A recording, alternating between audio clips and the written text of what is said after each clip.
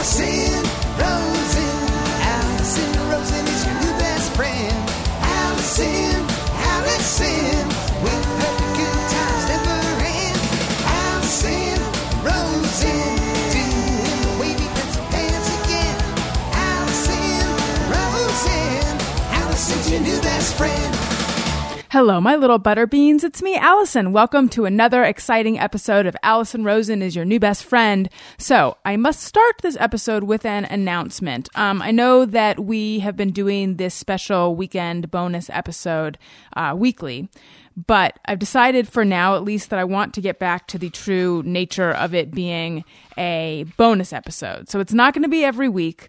It'll probably be more like once a month or every other week, or I'm not sure exactly, but that's what's happening. And I was thinking that I would just tweet out this announcement. And then I thought, no, you people deserve more. You deserve it in episode form. You deserve it straight from my mouth to your ears, and God's in there somewhere. And that's what you're getting. You're getting me breaking the news to you gently. And fuck, I wish I had a drop that would be perfect to play right now. And I don't. I'm looking at all the drops I have. Hello. Hey, I love you. That's right. This does not mean I don't love you. It does not mean I don't love the fuck out of you. It might mean I love the word fuck, because I've been using it a fucking lot. Hey, go fuck yourself. That was to me. I was giving that one right to myself. Anyway, though, yeah, right now, I want to be able to devote time to book and TV projects, but it doesn't mean in the future that I won't add another show and then another show and then another show and be 5 days a week. Maybe I'll be 8 days a week. What's to stop me? But anyway, yeah, I just felt like I wanted to let you guys know that that is what is up. Also, a few other things that I wanted to bring up since I have your ears. A crazy thing. Well, no, first I want to tell you guys this. No, I don't. I want to tell you guys that.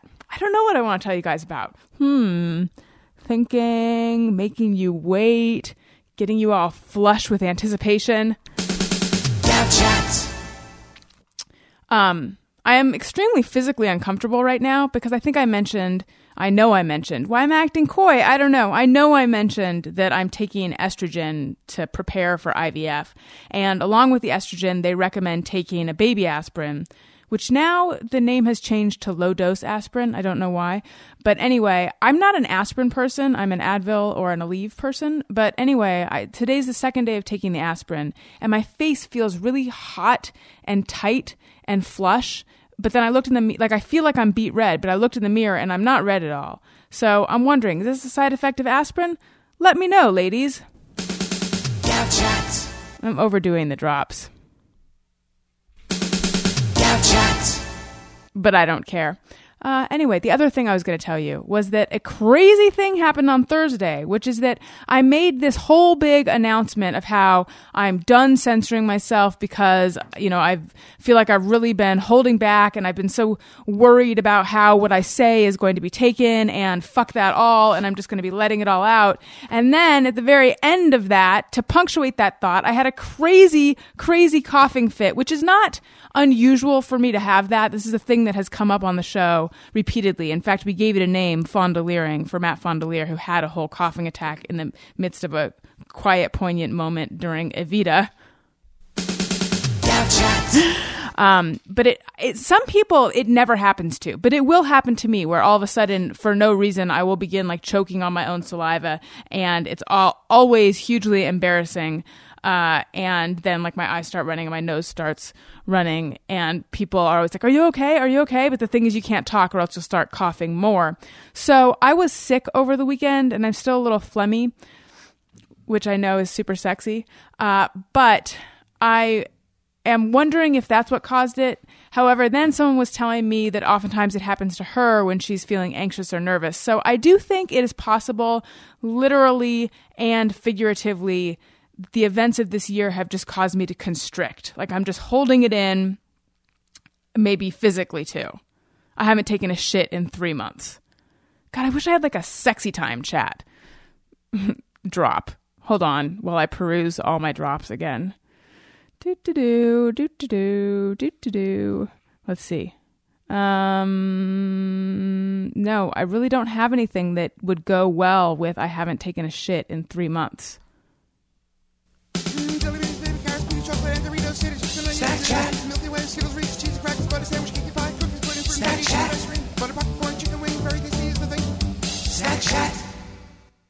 You know, because it makes you hungry.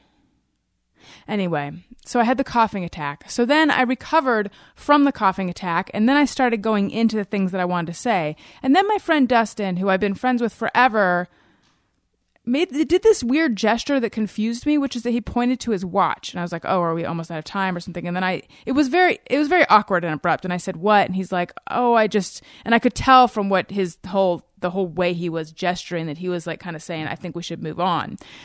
And then I suddenly felt shamed and I felt embarrassed and I felt like, oh, maybe he knows something I don't. And maybe I am actually ruining my career by talking about this. And maybe I opened up too much. And then, I mean, it was like a perfect encapsulation of the debate I've been having, which is when I don't talk, I feel pent up and I feel like I'm not being true to myself. But then when I do talk, I feel like I shouldn't. And this time, the you shouldn't came from within the house. It came from within the show.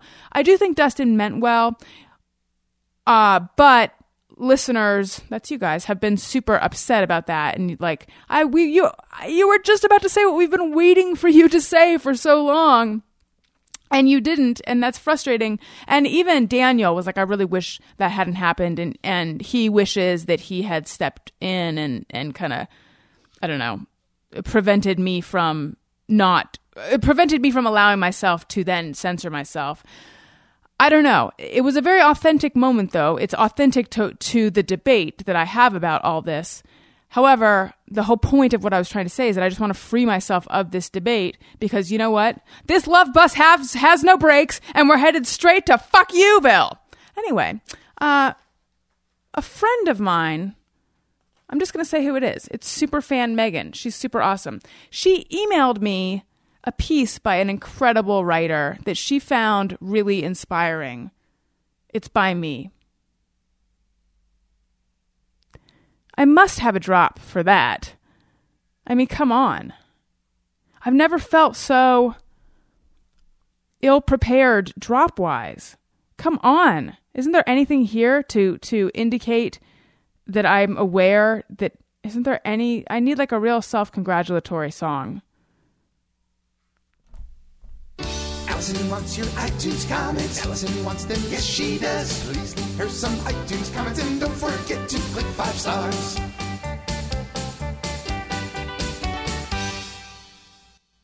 Anyway, it was a link to a column I'd written a while ago addressing these very things. And it was crazy how far away from all of this I've gotten. And I just thought, because I can't imagine a more blowhardy thing to do, I thought I'd read just some bits of it to you. And here we go. I've been thinking a lot lately about the urge to be open and transparent versus the urge to hide and protect. I'm someone who believes the way out of uncomfortable feelings, or rather one of the ways out, is to simply let go of the need to present a tightly controlled image and instead discuss most everything publicly. I do this on my podcast, Allison Rosen is Your New Best Friend, on the Adam Carolla Show, and in writing. At worst, it constitutes a TMI, and at best, it's therapeutic. My most embarrassing moments have all been discussed on the podcast, along with my fears, insecurities, vulnerabilities, and risible flights of fancy. And I think that whole thing was just an excuse to use the word risible. Possibly it's pronounced risible. I think it's risible. There's a strength in taking the thing you're most afraid of sharing, the thing you're sure that if exposed would change the way people regard you, and just blurting it out. And the best part, the thing that convinces me that more people should do this, is the stream of emails I get from listeners telling me how much it helped them to hear me speak honestly about things people normally conceal. I don't come from a world where stumbling over my own words, am I? I don't come from a world that encourages this. The majority of my family is much more private. They are of the school of thought that says there are certain things you discuss publicly and certain things you don't because it's simply not safe to be open. You're allowed to be open within the family, that is safe, but out there with strangers you have to pretend to be something you're not, something a little less fallible and a little less vulnerable and a little less genuine. It's not the worst message in the world, and for all I know it might allow you to get ahead in business or avoid being the target of schoolyard bullying. Perhaps historically this kind of fundamental fundamental distrust was necessary for survival. But at this point, the idea of pretending to be something I'm not offends a very core part of me, because the suggestion is that who I really am, who we all really are, is somehow not okay. And if there's one thing I hope to impress upon people, it's that whoever you are, exactly as you are, is okay. And then it goes on. But it was kind of crazy to me, that thing that I said up there about simply letting go of the need to present a tightly controlled image, because I think that's what I've been doing. I mean, not 100% of the time, because I haven't tightly controlled my image at all. But if I'm being honest, I'm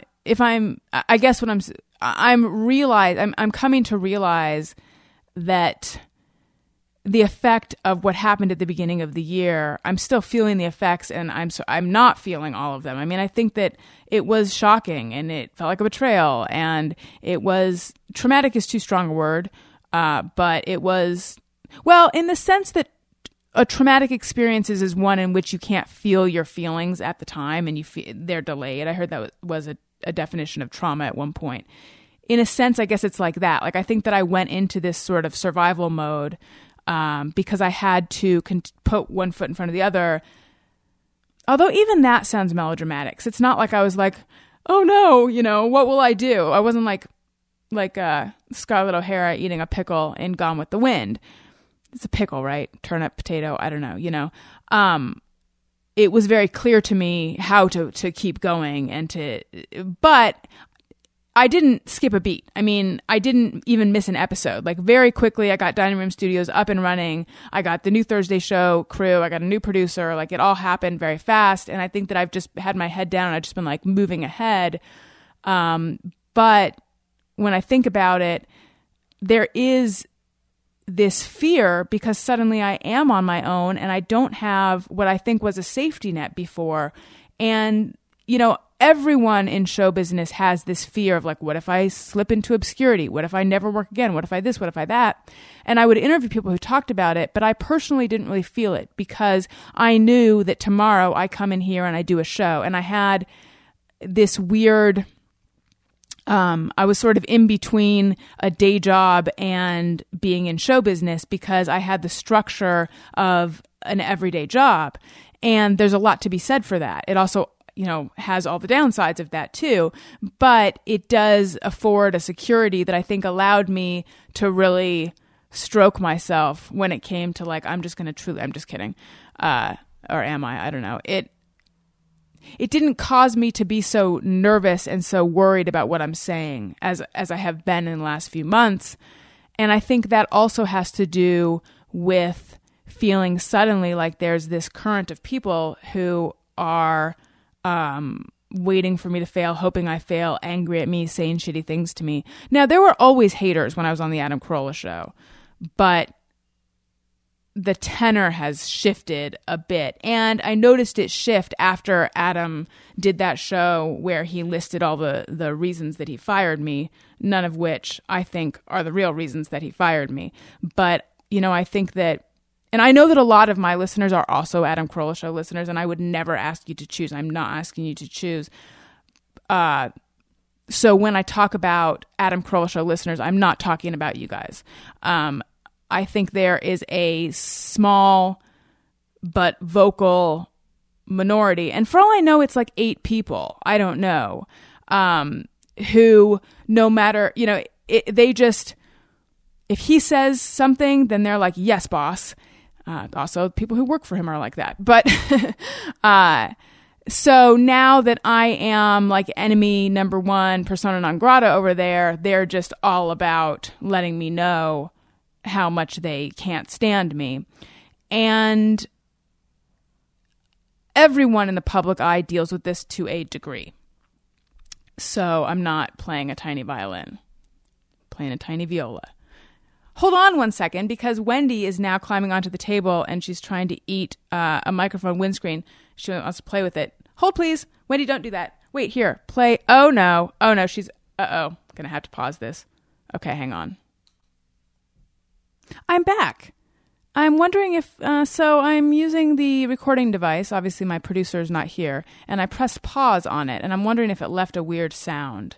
on the recording. I guess I'll find out when you guys tweet me. Anyway, fuck, what was I saying? I was talking about the feeling that there's haters. So I made the decision 2 nights ago that I am no longer going to read any message boards. And this was a decision I'd made a long time ago because the Carolla message boards when I was on the show were especially vitriolic. And I would go there and I would read them, and then I would find that it would actually make me... I was more self-conscious when I was speaking because I could imagine how they're going to react to everything. And I was like, this is doing me no favors. It's not making me be more creative. It's not freeing me up. If anything, it's a waste of time and it's feeding a negative part of me and it's not helping me. So I'm just going to stop going there. And it was very hard at the beginning. It's kind of like a compulsion. I don't know if you guys are like me, but it's sort of like refreshing Twitter repeatedly, which is another thing I've been thinking I need to cut way back on because it doesn't help you to get anything done during the day. And it ultimately, both on the small scale, it doesn't help you get anything done because it's a time suck. And on the large scale, it doesn't help you get anything done because it robs you of your ability to be creative without worrying about how every tiny thing is going to be perceived. So anyway... Stopped going to the message boards, never looked back. And then recently I've been perusing Reddit because once I discovered Reddit, I was like, oh, here's a place I can go to sort of see the reactions, but it's not so toxic. But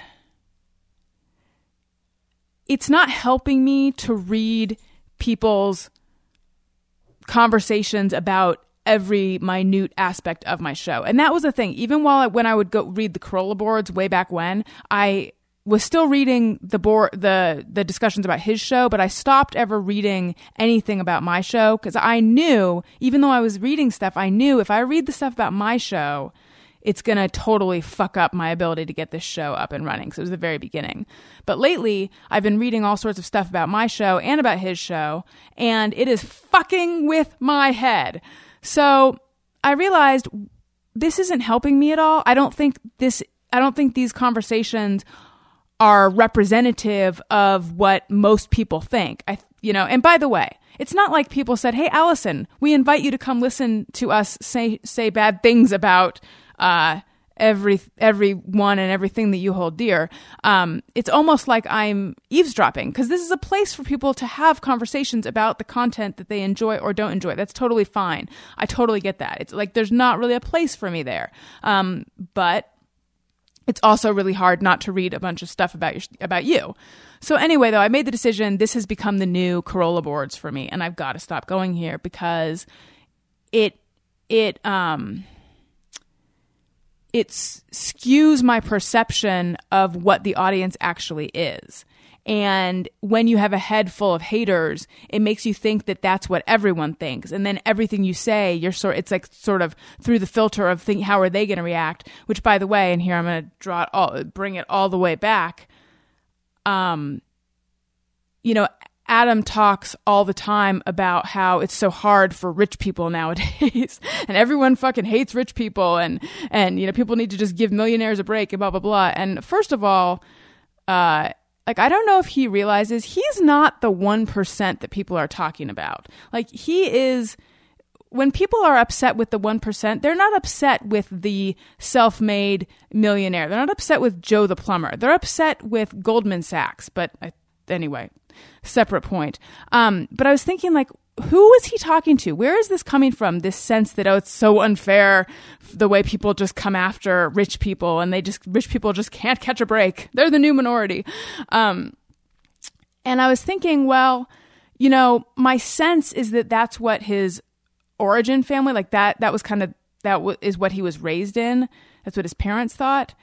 And his parents are kind of like, again, I don't know them. I only know from what he says. But you could imagine that his parents are sort of the original haters for him. So in the same way that I walk around with angry commenters in my head and it colors how I might communicate, I think that he walks around with the attitudes of his parents in his head. And so everything he says is as if the entire world is going to hear things like they do and react like they do. That's how I can understand that disconnect between how rich people are actually regarded and how he and Dennis Miller seem to think they're regarded.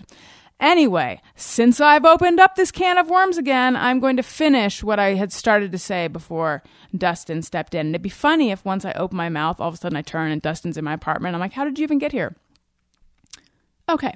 I had started addressing what he said about what happened in Chicago, because he claims that he asked Brian and me to bring stuff to the show, stuff to talk about, because we were doing 2 shows back to back and he was running on fumes. And in between the first show and the second show, he said to us, do you guys have anything? And I said, nope, which sounds so unlike me. And Brian said, no, but I can come up with stuff, which sounds so unlike Brian. I love Brian, bless his heart, but I'm very codependent. I'm a people pleaser. If someone says to me, do you want this? Even if I don't, I'll be like, and if I say no, then for the next 45 minutes, I'll be like, fuck, should I have said yes? Did I hurt their feelings? I had to blah, blah, blah, blah, blah. My point being, the idea that he would say, do you have anything? And I'd be like, nope. And then walk away is so not true to who I am. It is true to who Brian is. Who Brian is, though, again, bless his heart, he just is not, he's not codependent in that way. Like, he's fine with just saying nope and then walking away. So Adam is misremembering what both of us said. But anyway, he's also misremembering what he said. What he said was, do you have anything that you want to make sure we get to? And I said, no, but I can come up with stuff. Meaning I have stuff.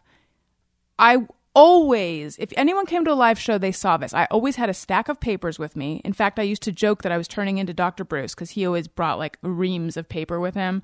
I always had a stack of paper with me, and I had a notebook where I jotted down things, and I knew what the job was. The job was, the minute you get on the plane, and even before, if you can, keep your eyes and ears open for anything that you can bring up, because at any point you might need to add content. And I think I was good at that job, so of course I was prepared. But my understanding of what Adam said was, is there anything you're dying to get out? And I was saying, no, I think he had a buck slip and he was writing down stuff. And it was like, no, I don't need to make sure I shoehorn my shit in there, but I have stuff if you need it. But that's not how he remembered it, because I think that he was already invested in seeing me as another person who's letting him down or not doing what he wants or doesn't care about him or whatever, which is not only a thread that goes through all of his stories, but... Well, actually, I'll ask you. I was going to say I think women get it even worse. But I don't know. Maybe women and men get it equally in his stories. So that was Chicago. I'm trying to figure out whether to go into the other stuff or not. Another thing that bugged the fuck out of me was this idea that Lynch sent me news stories and I never used them, but Lynch was collecting a paycheck on sending me stories. And Lynch got tired of sending me stories, so he stopped or something, but he's not a tattletale, so he didn't even tell Adam that I had stopped using his stories. Okay, first of all, the entire time that I received news stories from Lynch, I was just like, what a fucking nice guy that he has moved all the way to Lowell, Massachusetts, but he's still sending me stories. That's so nice. I had no idea it was part of his job or that he was collecting a paycheck on it or any of that. Secondly, I did use some of his stories. He sent a lot of evergreens and top 10 lists, and I would use those a lot. I mean, they were like invaluable to me when we would do live shows, when we were banking shows. However, I thought it was, because I had been told, it was my segment and I was allowed to choose which stories we did. And I felt like after 4 years, I had a really good sense of what's a good story for Adam and what isn't a good story for Adam. And if anyone had ever said to me, we want you to use these stories instead of those stories, I would have done that. In fact, oftentimes I'd show up and there'd be a story sitting on my desk, or they'd hand me a story and I would throw it in. Like I was very agreeable. I just got the sense, because it's what I was told, that it was up to me. And though this idea that somehow it's my fault that he was paying Lynch because I wasn't using Lynch's stories, was I the fucking manager here? No, like that's between all of you guys. But if you had included me in any of these conversations, I could have helped you out. I'm also confused. Like, what exactly is the charge here? It wasn't that I didn't bring in news stories or that I wasn't prepared to do the news. It's that I did too much of my own work. I showed too much of my own initiative. I find the whole thing very confusing. All right. I'm trying to think if I have anything else I want to tell you. But what I was saying before about everyone being totally perfect in the way you are and that we shouldn't be so afraid to be honest, that in my core is what I believe. That's who I am. And I feel like I've allowed myself to get away from that because of anxiety or fear. And it's a process, but I want to try to get back to who I really am. And thank you guys for bearing with me and for sticking with me and for understanding. And, I kind of hate that I even singled out haters because the vast majority of you guys have been so awesome and have given me so much support. And that's really who I should be singling out. So thank you so much. It means so much to me. Like every day I get emails that make me smile and that make me feel understood. And I know that you guys are who I'm really talking to because the people who don't like me aren't going to like me no matter what. And I shouldn't even be wasting my time trying to turn them around. They're just on a different kind of love bus, which is probably not even a love bus at all. It's a hate you go. All right. I love you guys so much. Thank you so much for listening. Make sure to tune in Monday. Casey Wilson is the guest. She is awesome. And then Lisa May is going to be the guest the following week. Lisa May, formerly of K-Rock. She's going to tell her side of things, and that should be really, really interesting. And don't worry, I'll be back with bonus, and Daniel will be back as well, with bonus episodes now and again. Who knows? We'll see. I'm not exactly sure what the schedule of that is going to be. All right. And now, because I have to, if you're going to buy something on Amazon, click through the banner. Those words came out in a strange way. Click through the banner on my website, AllisonRosen.com. It doesn't cost you anything extra. It does help out the show. Thank you guys so much for your Amazon support. Thank you so much for your PayPal support. PayPal links are on the right side of my website, AllisonRosen.com. We have a ringtone. Hey, go fuck yourself. You can get that by searching Hey Go Fuck Yourself on your iPhone in the iTunes store. We have 2 special bonus episodes available, recorded live at the LA Podcast Festival. The first one with Doug Benson and Greg Proops. The next one with Doug Benson, musician Matt Costa, and the former Thursday Gang. Search Allison Rosen in the comedy album section of the iTunes store. Those are $1.99. Follow me on Twitter at Allison Rosen. Follow the show's Twitter feed at ARIYMBF. Email me, ARIYMBFshow@gmail.com. And I've been putting little behind the scenes videos up on YouTube. So that's youtube.com/Allison Rosen. But actually lately I've been putting them on Facebook. So I'm going to sound like a grandma here, but I forget. What is it like? Sign up for my page, subscribe to my page. What is it that we do on Facebook? But I'm at facebook.com/the Allison Rosen, cause not the Allison Rosen was taken, I think. Okay. I love you guys. Goodbye. Hey, do you know about the Allison Rosen Show?